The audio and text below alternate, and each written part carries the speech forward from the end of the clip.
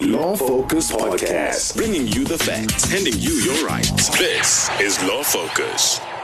Good evening and welcome to another edition of Law Focus. My name is Millicent Ndiweni, your voice of law for the evening right here on VOW FM 88.1. Many of us do not have a good understanding of the legal system in South Africa, both criminal or civil. What is pertinent about law, however, what is crucial in a courtroom is evidence. That is what determines the verdict of a case, and without it, it is very difficult to prove your case, and even more difficult for the judge who hears your matter to rule justiciably. Hence today, we have decided that it is important for us to get into the aspect of understanding the law of evidence for our own benefit, to know as we read the news or get to hear other people's experiences how it actually works, and perhaps think about how we can try and improve how to compile evidence worthy of a judge's ears, just in case we end up in a courtroom or whatever situation. Join us as we are in conversation with Advocate William Karam from Legal Aid, as well as Dr. Florencia Belvedere from the Public Affairs Research Institute, to make sense of all these complexities with us. This wouldn't be a conversation without your inputs. If you wish to join the conversation, you can send us a tweet on @VOWFM using the hashtag LawFocus. You can also send us a voice note on WhatsApp, and the number to dial is 084-078-4912. Do stay tuned for the upcoming discussion, but before we get into that, let us first see which stories are making headlines this week. Here are our legal hotspots. Rounding up all the top stories of the week. It's Legal Hotspots. In our first story this week, Zimbabwean President Emmerson Mnangagwa says the government will give priority to elderly white farmers when it starts compensating those who lost their properties during the controversial land reforms. Mnangagwa says that they are not under pressure to pay all farmers, and that the government is in talks with the British government to help them contribute to this compensation.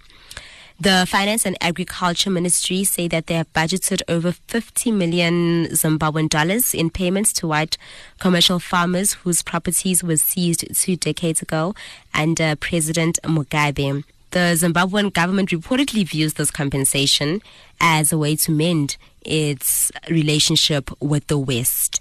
Meanwhile, the country has been seeking assistance from other countries as its economy continues to decline. And in our final story, the government published the Tourism Amendment Bill, which stipulates that short-term home rentals will fall under the Tourism Act as of Friday. This comes after growing concerns that the country's hotels are losing millions of rands because some tourists choose to use Airbnb instead. The amendment empowers the Minister of Tourism to lay down thresholds for Airbnb in South Africa. These thresholds may include limits on the number of nights that guests are allowed to stay, or how much an income an Airbnb may actually earn. Rounding up all the top stories of the week. It's Legal Hotspots. Imagine yourself in court for a trial that deeply affects you. Perhaps it was a rape, and the only people who were there were you and the rapist. Or a murder that has taken place, and the only people who were present were the murdered, the alleged murderer, and a tenant in the house. You are a close relative to the victim, and you seek justice for your loved one, obviously by seeing the perpetrator locked up. Now, before the central witness takes the stand, and for purposes of our analogy, that will be the raped person or the tenant who witnessed the murder, this witness now dies. The one person who can possibly testify about the events of the crime is no more. Have you ever thought about what would happen in such a situation? Well, we spoke to Advocate William Karam from Legal Aid. He has extensive experience in the legal profession, an expert of criminal law and a frequent judge at the High Court of South Africa, Gauteng Local Division. He schooled us on how some of these complex realities are dealt with, as well as other insightful information about the legal system. Law Focus on Ballfan 88.1. Point of information. Joining us now in studio here on Law Focus is William Karam, who is from Legal Aid and is an advocate who has also done a lot of acting in the High Courts as a judge, and he specializes in criminal law, and he joins us now to help us unpack the topic. I mean, many of us do not have a good understanding of the legal system in South Africa, both criminal and civil. And what is pertinent about the law, however, is that what is crucial is in a courtroom, you need evidence. And there's good evidence, there's bad evidence. And unfortunately, evidence is what determines whether you're going to win the case or not. And so today we've decided that we want to understand how the law of evidence works for our own benefits, to know as we read the news and as we hear other people's experiences, to be able to actually try and improve how we are able to compile evidence worthy of a judge's ears, because you never actually know when you yourself might end up in a courtroom for whatever situation. And we also give each other advice sometimes in life, and hopefully we are able to advise each other better. Thank you so much for joining us right here on Law Focus, Mr. Karam. Welcome. Thank you. Let's start with answering what actually evidence is. Okay, evidence is essentially a story, of what the witness is coming to tell the court about. So basically, if you, for example, were a victim or a witness, you would come and you would give your story to the court. We have various types of evidence. You have circumstantial evidence, which is where, for example, the court has to look at the circumstances surrounding the offence, where there is no direct evidence. So you did not directly witness the event, or you weren't a spectator, for want of a better word. So if, for example, we can look at the famous Oscar trial, there were only the two people in the house that evening. So then the court looks at circumstantial evidence. It looks at all the surrounding circumstances as in order to ascertain whether the accused's version can be said to be reasonably possibly true or not. And I guess that's wherein also lies the complexities about the law of evidence, because sometimes how do you then know which story to believe? Absolutely. But having regard to the fact that we're dealing with very serious issues, in the sense that, we all have a right to freedom. Now we're looking at possibly or potentially putting away somebody, depriving them of their right to freedom, depending, of course, on the nature of the offence, for very many years. And that is why the crux of the whole issue is that the evidence must be tested. The evidence needs to be tested. All people are imperfect, and people can have a grudge against somebody else. They can come with, it happens all the time, with false evidence. So the evidence needs to be tested, which is done under cross-examination, in order to ascertain the quality of the evidence, the veracity of the actual evidence. Yeah, and I think the importance of this conversation is also sometimes a key witness might die, and while a court case is actually taking place, and that has an impact, a huge influence on how the matter is then going to be decided. What actually then really does happen when something like this happens, a key witness dying? Well, if for example, the key witness is the complainant. So say, for example, we have a rape, and the actual victim of the rape is the person who dies, and there are no witnesses, then the state is forced to withdraw the charges, essentially to abandon the case. So the perpetrator is set free, goes free, so to speak. Yes. Sure. It's unfortunate, but what then would the evidence be to bring the man to justice? How do you convict somebody when a key witness or the only witness and has I guess that's vanished why or died? In so many cases people might feel then that the law is unjust because you don't understand that, but the key witness has died. Unfortunately, that's the only person who could have made the case. And if that person is not there, then you're going to see the alleged rapist walking in the streets. Absolutely. Sure. That is. There are instances that I myself have experienced, not many, but there are instances where we all know that the accused is guilty as sin. The prosecution knows, the defense, his own advocate knows, the defense counsel knows, the judge knows, everybody knows. But the quality of the evidence is so poor that the court's hands are tied. That is so unfair. So what makes the quality rich? Well, it depends, as I said, on the veracity of the evidence. How good is the actual testimony? The evidence needs to be tested. So the witness undergoes cross-examination. And if the person is grilled and yet handles himself well, or does not fold, answers directly, answers properly, answers competently, then often you have a problem. If the evidence is weak, in other words, look, when there's solid evidence, for example, fingerprint evidence, say it's a robbery. Now, the victims don't know the perpetrator at all. He's never worked in their home, he's never been a contractor for them, and his fingerprints are found all over their home.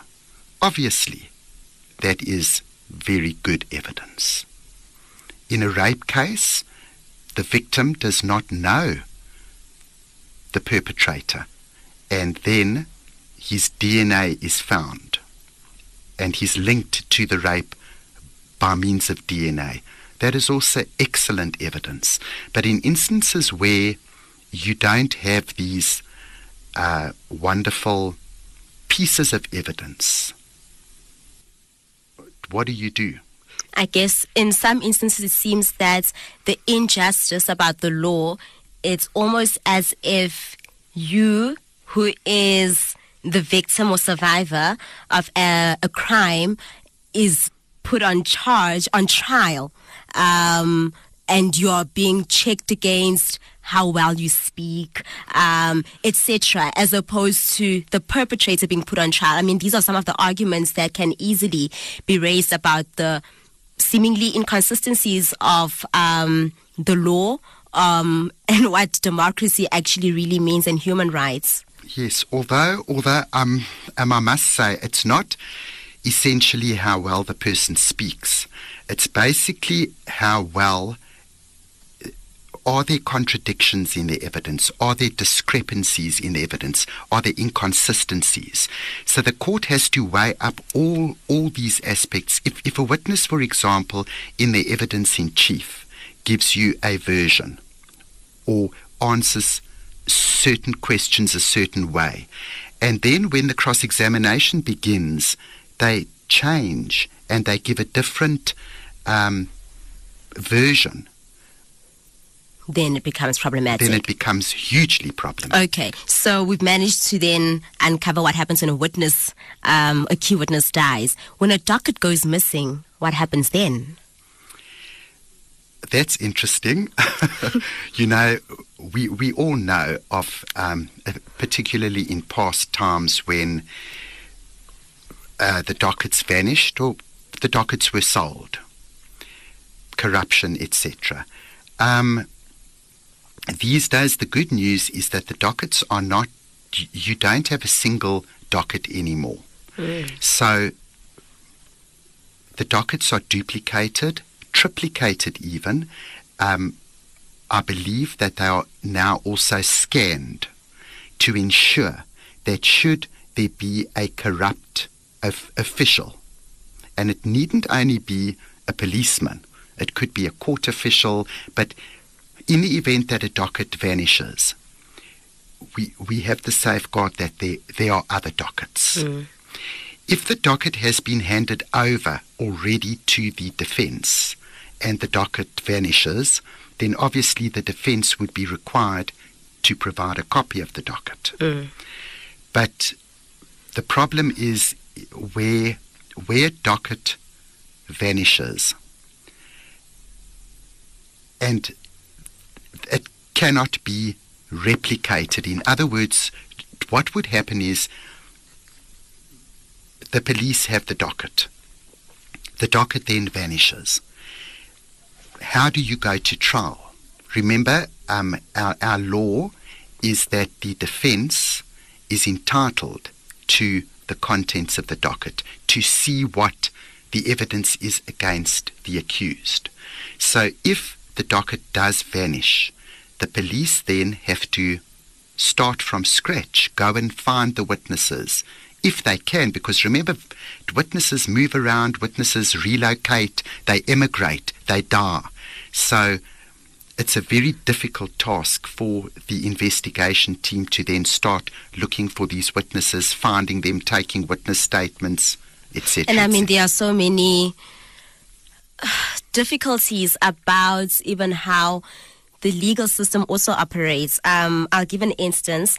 There are people who work in the medical negligence field and motor vehicle accident claims, for instance, and you would, as a person who comes to a lawyer to say my child was born with cerebral palsy and etc., the lawyer is going to then need to get hospital records, for instance. You call some of these hospitals and they'll tell you the scanners are not working. And I'm drawing from what you said about police dockets are also now scanned. And for years, scanners are not working. This is South Africa. Our government, I don't know, there's a lot of inefficiencies. What is going to happen then? Because then it's almost like it's the same thing as a docket vanishing. Even though you're trying to improve the system, it's not improved in such a manner that it's unlikely that there'll ever be a situation where things still go missing. And even the selling of dockets, it's so bizarre. To whom would a police officer sell a docket to?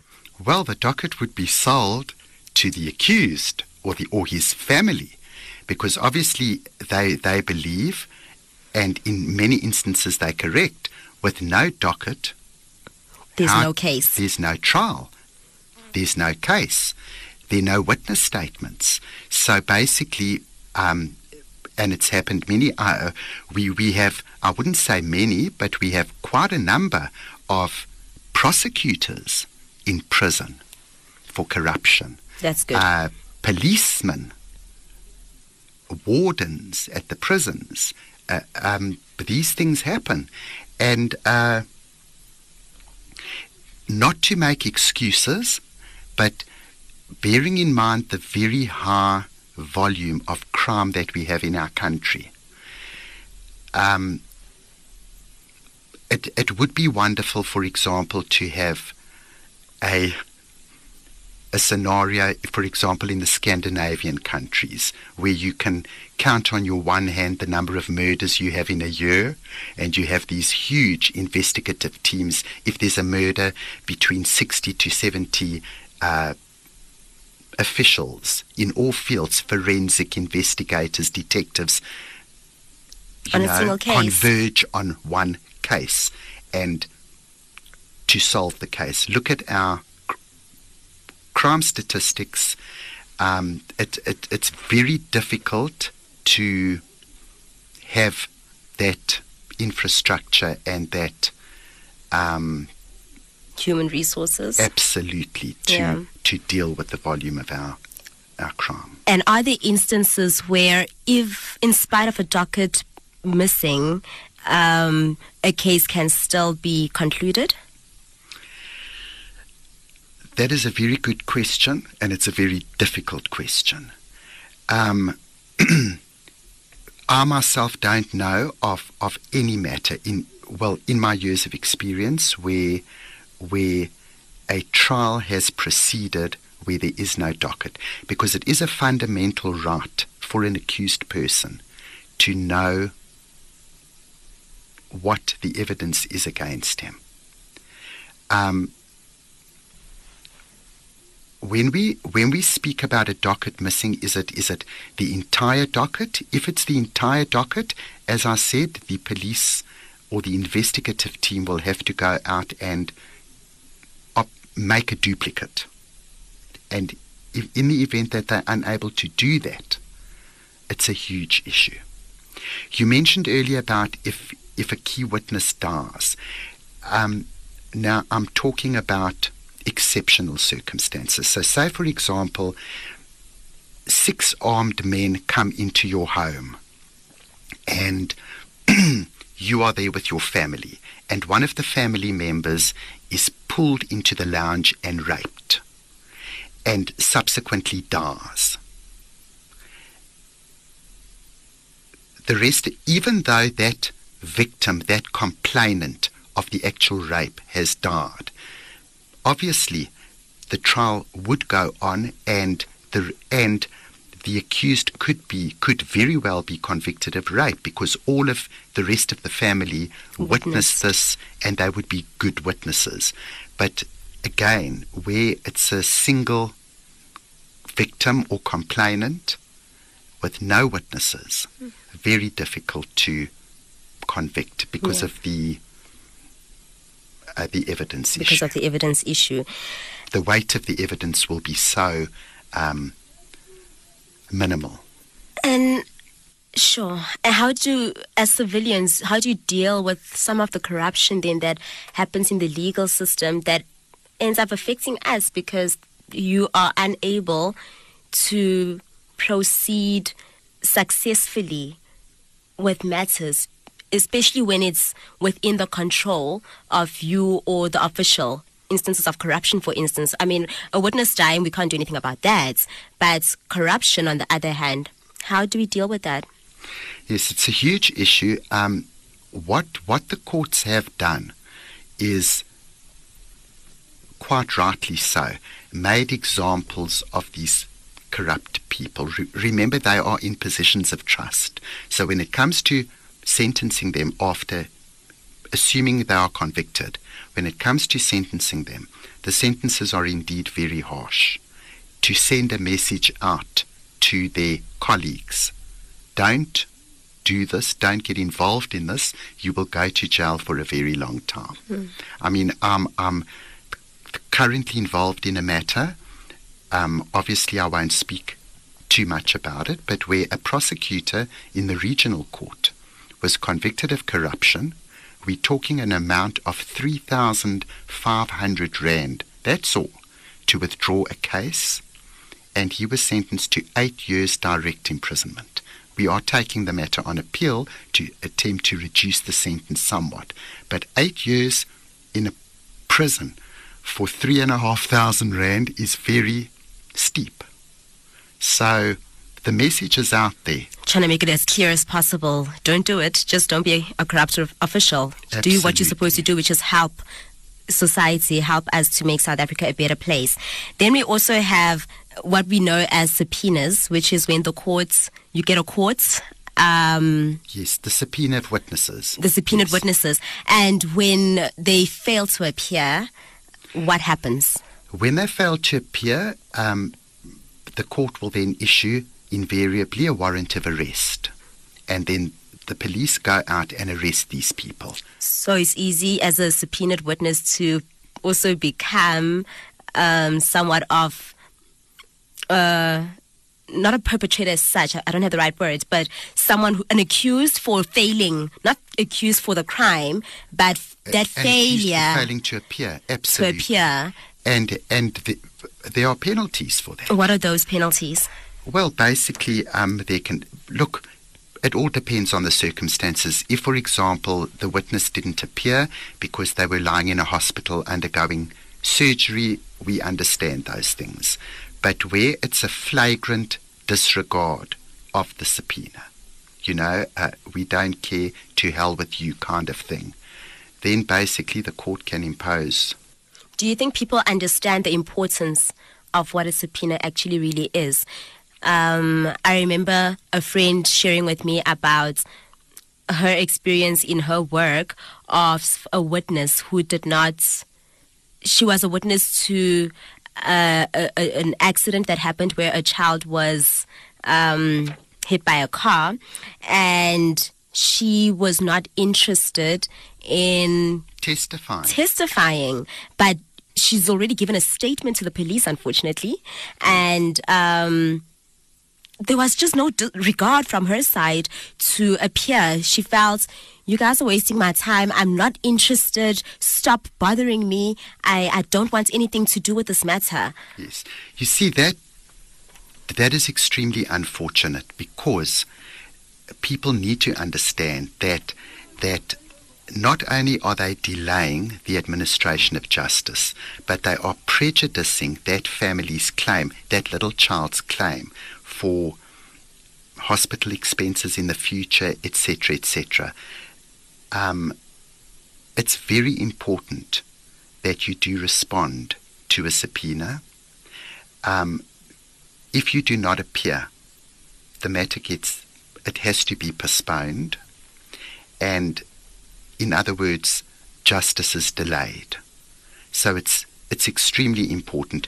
What is unfortunate in our legal system, especially in the lower courts, is the amount of postponements that we have. So you will have a witness coming to court, or even a complainant, the victim in other words, coming to court over and over. The case is postponed, the attorney's sick, the docket's not ready, this report isn't ready, and eventually they are not interested, even though they are the victim, not just a witness to a matter. They are a victim.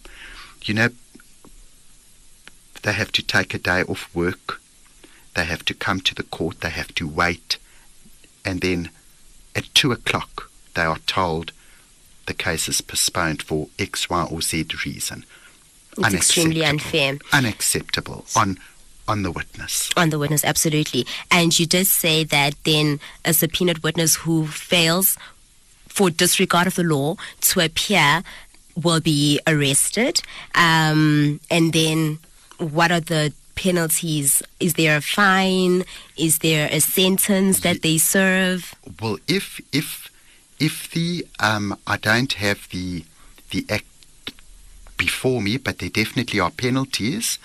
If obviously the court finds that there is no valid reason and that it's been a disregard of the subpoena, then absolutely there are repercussions. Mostly a fine. Mostly a fine. Then there's also what we know as hearsay evidence. What role does it actually play in court? Is it important? Hearsay evidence is very important. What it relates to basically is, essentially hearsay evidence is inadmissible evidence, because you, for example, as the complainant or the witness, will say, my friend told me X, Y, or Z. Now, that is not admissible evidence, because we are interested in what you yourself saw at the scene of crime, not what you heard or what somebody told you. Those people must come and give evidence. So it's basically second-hand, for want of a better expression, second-hand evidence, which is not good evidence. That is why it's inadmissible. But if that witness is going to be called to give evidence, then obviously the court will allow you to say, and my friend told me X, Y, or Z, because the friend is going to come and confirm this. But if not, the evidence then it's problematic. So the importance of hearsay evidence is the fact that if you are called in to actually testify in court to say, this is what I heard, then it's admissible. Yes. If, for example, you say, my friend Sipho told me that he saw that the accused did have a firearm, that is inadmissible. But if Sipho is coming to testify subsequently to confirm that he told you that, he saw with his own eyes that the accused had a firearm tucked away in his trousers then it is admissible. Then it is admissible. Otherwise, it's not admissible. Otherwise, it's not admissible. Okay. Because how do we test it again? It all relates to the verifying credibility, the strength of the evidence. Yeah. Why must we deal with second-hand evidence when we're actually looking at good evidence, strong evidence, reliable evidence? It must be reliable. And the law of evidence is so complex. It really is, because there's hearsay evidence on the one hand, there's circumstantial evidence on the one hand, then there's also this issue of privilege. Yes. What role does that play in court? Yes, that is basically legal professional privilege. That is where, for example, you come to consult with me. You are the accused, I am your legal practitioner. So you come and speak to me about your case. The discussion we have pertaining to your case, to your seeking of legal advice, is privileged. That may not be revealed in a court. However, I would not then subsequently be able to go and give evidence that when I met with Millicent, she told me that she killed the victim. Is it? But the privilege pertains to you, not to the legal practitioner, to the client. So, and this only pertains to a legal situation. So if, for example, I go to my psychologist or psychiatrist to confess to my priest in a confessional, the privilege does not apply. The priest or the counselor, psychologist can be subpoenaed to tell the court what did the person say to you. It only applies with the lawyer and a client. So it only applies to the lawyer and client. So people who are married, it doesn't apply. Well, yes, it does there, but that is not that relates to if a witness is a compellable witness. So basically, a wife cannot testify against her husband. Why? Or vice versa. Well, because of the very nature of the relationship. And even if she's the only one who is able to actually give the best evidence because she knows of the dealings or whatever it is, still. Well, look, she can testify. It's not that it's completely excluded. In a criminal matter, say for example the husband is the abuser or the victim, of course she can testify against him because she's laid a charge against him. Mm-hmm.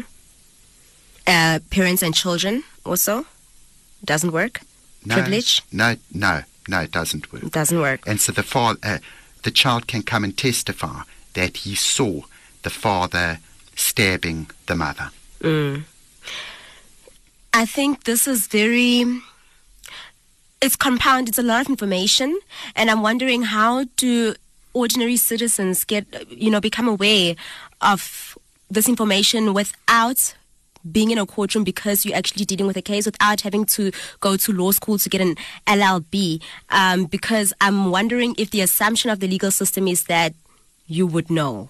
You should know how it is. How else would I know? I wouldn't know some of the information if I wasn't interviewing you. I wouldn't know the information if I'm not studying law. How do we actually deal with this? Is it too social? Legal practitioners themselves struggle with the complexities of evidence. What I would recommend or possibly suggest would be a very good idea is to introduce a kind of introduction to law, maybe as a module in school or at the university, where the ordinary person can just get a basic understanding of how the court works. I think that would be important. And finally, can you give us advice on how to then learn to be evidence savvy in case any situation lands us in court? What advice could you give us? Well, the witness must tell the truth. That is the most important thing. Once a witness tells the truth, remember the truth will always be in your mind. You cannot lie about the truth. So whether you are cross-examined for 5 days on end, your answers will be the same because you've told the truth. The difficulty comes where you've made up stories or lies, and then your versions start to differ, and that is where the gap starts showing, and the evidence becomes poor and weak. Absolutely. This was, of course, Advocate Mr. William Karam, who was joining us right here on Law Focus. Thank you so much for taking your time to come and help us understand how the law of evidence works in South Africa. We appreciate your time. Thank you very much. Law Focus, handing you your rights. In our earlier interview, we spoke generally and legally about how the legal system in South Africa works. But simply because this is how it works does not mean that we cannot have a socio-legal critique of it. We thought that the criminal justice system in particular is a good starting point to improvements that can be made in the legal system. For this analysis, we spoke to Dr. Florencia Belvedere from the Public Affairs Research Institute at Wits University, and together with her team, they have been doing research on how appointments at the National Prosecuting Authority and police trickle down and affect the day-to-day running of the criminal justice system. This is a conversation we had with her. We are now joined on the line by Dr. Florencia Belvedere from the Public Affairs Research Institute. She's basically going to help us unpack and analyze the criminal justice system. Thank you so much for joining us right here on Law Focus, Dr. Florencia. Welcome. Yes. You are currently doing research around the appointment of some of these people in the criminal justice system. Can you kindly briefly share with us your research and what you have found out thus far? Yes, there's a number of initiatives that have been taking place that are starting to try to fill the gaps, right? So, like I said, there's been a number of cases, and we know we've had the Mohoro Inquiry Commission that is also looking at issues around fit and proper and whether certain individuals should be heading the National Prosecuting Authority. Then you have, for instance, President Ramaphosa, who decided, even though it's not in law, the president appoints the National Director of Public Prosecutions. And recently, with the appointment of Advocate Batoy, the president kind of went out of his way and decided to institute a panel that made recommendations to him. So that was a very positive initiative. The problem is that we don't have it in law. So if we get maybe another president who doesn't feel like doing that, then we're back to a process that is really not transparent, and it's really left in the hands of the president to appoint without any kind of oversight of any kind, And it's the same thing that we are finding with, for instance, the head of IPID, right? It says that a suitably qualified candidate must occupy that post. And that's it. It doesn't say you must have been, have a background in policing or in investigations or management. Nothing like that. It just says suitably qualified. Well, what is suitably qualified for me and for you might be very different. And it just also allows for, a possible political manipulation of a number of these posts, right? And it's one of those positions that we don't want that, because it's somebody who needs to investigate the police, and it's a critical function. So yeah, there's a lot to be done so that we can make sure that we have institutions within the criminal justice system that are, at least that we put people in power in those positions that have the requisite knowledge and integrity. It is so unfortunate that our legal system is in a dire state. Was it bound from the onset of democracy to get so messy? Well, I think we also need to think about it contextually.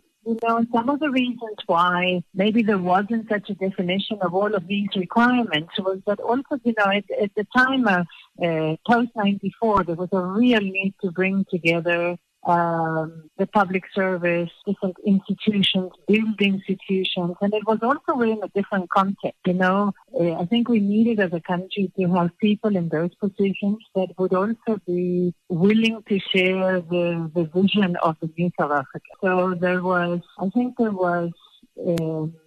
less concern about putting people in those positions who would do the wrong thing, if I can put it that way.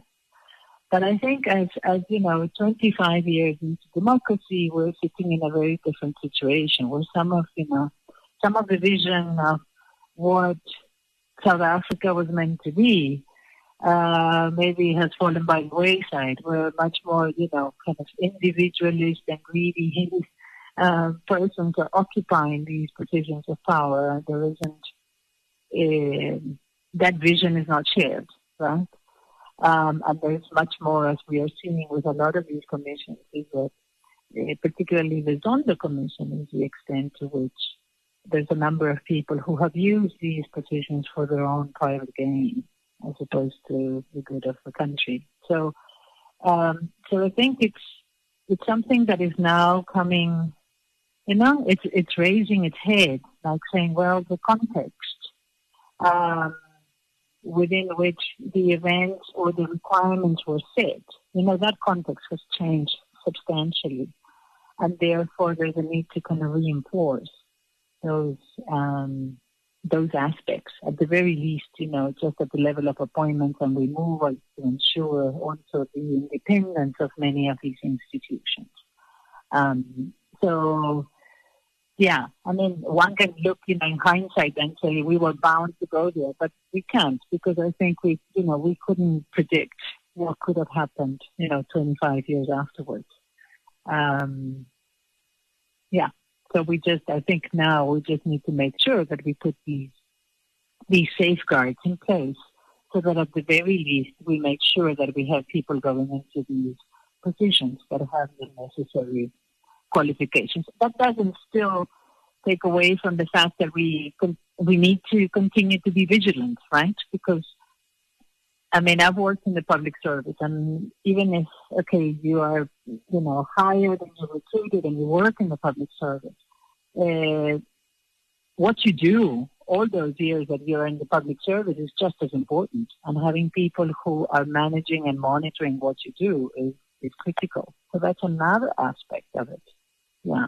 South Africa has Chapter 9 institutions that were placed to support our constitution and ensure that our democracy actually works by holding the government to account. But in spite of this, we find that we still have major challenges. Who and what is to blame for this conundrum and condition? Well, for one, of course, you would expect our people who are leading these institutions to act with integrity and honesty and do their work because they are serving the public. In many ways, it's we should be their bosses. I think our Chapter 9 institutions, some of them have been. We can't put them all in the same bag. I think we've had a very strong public protector. I would say my own personal opinion is that the Human Rights Commission has a lot of powers. If you look at actually the powers that have been given to a number of these Chapter 9, they can subpoena, they can actually, force their hand if they feel that there's a government department or a body that is not doing its work. It's just that I think, again, it also depends a lot of times on the people who are leading those institutions. If we look at Advocate Madonsela, she took the office of the public protector to another level, right? And we're hopeful that, with the Human Rights Commission, the same thing will happen. Yeah.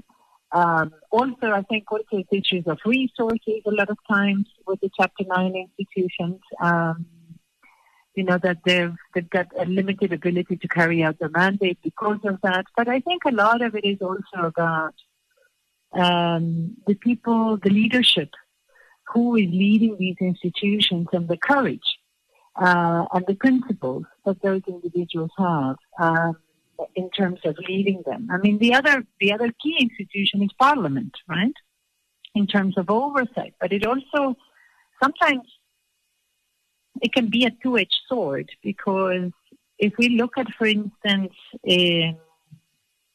Parliament can have a say. In some cases, in some appointments, there will be a recommendation and then Parliament needs to approve it, right? But if you have a Parliament where you tend to have a party that has a substantial majority, right, and where those parliamentarians are voting with the party and not necessarily on the person or the issue and the level of integrity of that individual, that can also be a bit dangerous, because that oversight role is not really carried out as it should. Because it's more of a, it's kind of more of a, I don't want to say mob mentality, but you just kind of follow the party. So you follow the line of the party. The party says, get rid of this individual, and you do. We saw this, for instance, very recently with the issue around Robert McBride, right? Who was the head of IPID, of the Independent Police Investigations Directorate.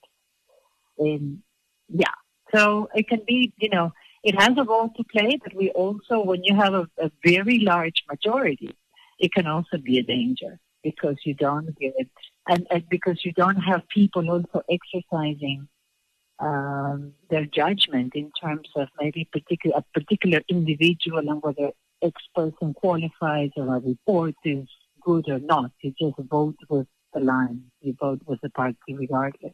What can then be done to ensure that politics does not influence the legal system in any way?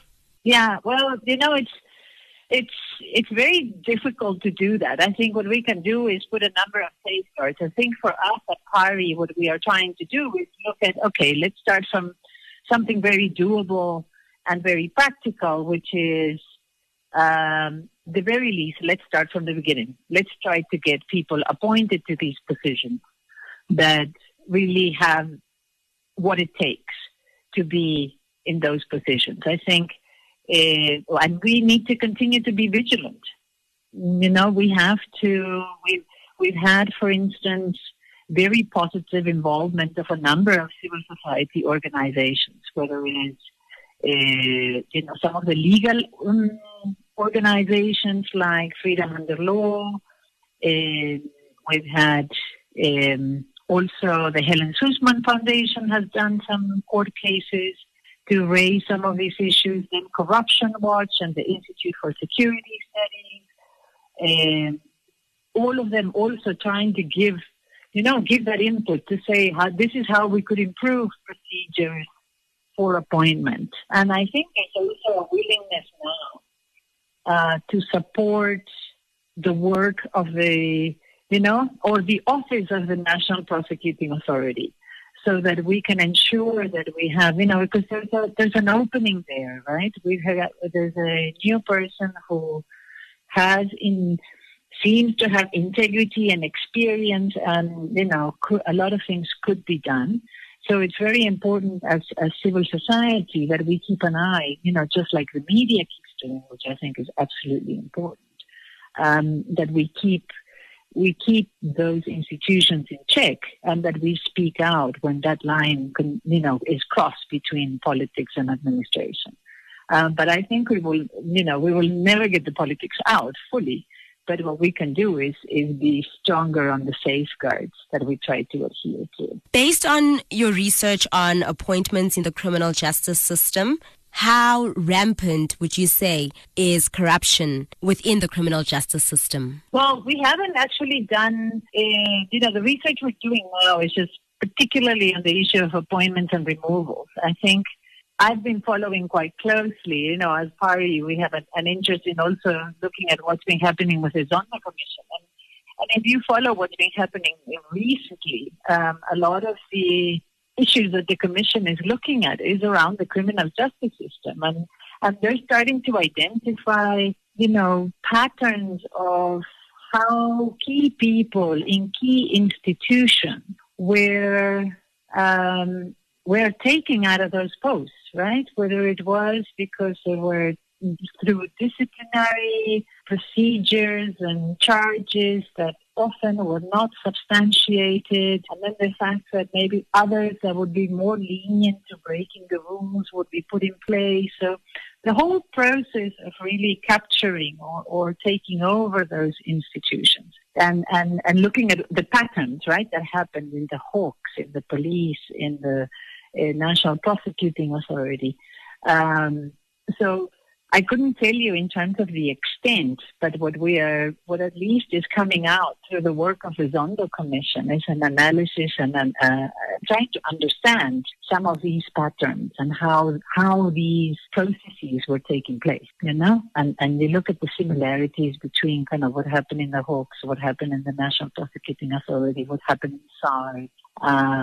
So it is quite concerning, and that's why for us it's looking at what can we do going forward, And some of this is also in the National Development Plan, that was developed many years ago. Some of these initiatives are there. Perhaps we also should look at positives. What is it that we can actually celebrate about our legal system? Well, I think we've got, I think we have to give it to the legal system that we are where we are today, that there have been extremely positive things coming out by, like I said, a number of actors taking cases to court, reaffirming the importance of the Constitution, ensuring that, following the work also of entities like the Public Protector, and unearthing a lot of the corruption and the state capture that we've experienced. The fact that we're having these commissions, I think, is actually very positive. The fact that we have initiatives like even the Judges Matter initiative, right, which is that civil society playing an active role, for instance, in giving information about nominated persons to key judicial positions. So if you go onto their website, they will give you a whole detail of person X and what kinds of judgments are done, their history, and so on and so forth. So I think there's a lot more interest. I think we are a lot of the gains. I think as civil societies, we've got our eyes open. We are willing to speak up. We've got a vibrant media, and the fact that we have, I think, in terms of if we think about the courts and our Constitution, I think they're second to none. We've had very strong, and it's very important that we've had such a strong legal system that has stood up in the face of all these violations and people willing to take these matters on. So I think as much as there's things that we need to be fixed, I think that having a strong legal system has allowed South Africa not to descend into further chaos. That was Dr. Florencia Belvedere from the Public Affairs Research Institute joining us right here on Law Focus. Thank you so much, Dr. Florencia, for your knowledge and your time. Thank you very much, and thank you for the opportunity. Law Focus on Volfan 88.1, point of information. A conversation about the legal system is certainly not one that can be exhausted. It certainly is complex. As much as it is in our best interest to understand it, it is still also open to critique. Our conversation this evening with Advocate William Karam revealed the simple and bare truths of what the legal system entails, how the law of evidence works. Our interview with Dr. Florencia Belvedere, on the other hand, went further, where she shared her research on the state of the legal system in South Africa, where there are gaps in the criminal justice system and propositions of what can be done to restore and improve the system as a whole. From our producer, Simba Honde, our technical producer, Kutrano Sirame, and myself, Millicent Ndiweni, thank you for tuning into Law Focus tonight. Good night. Law Focus Podcast.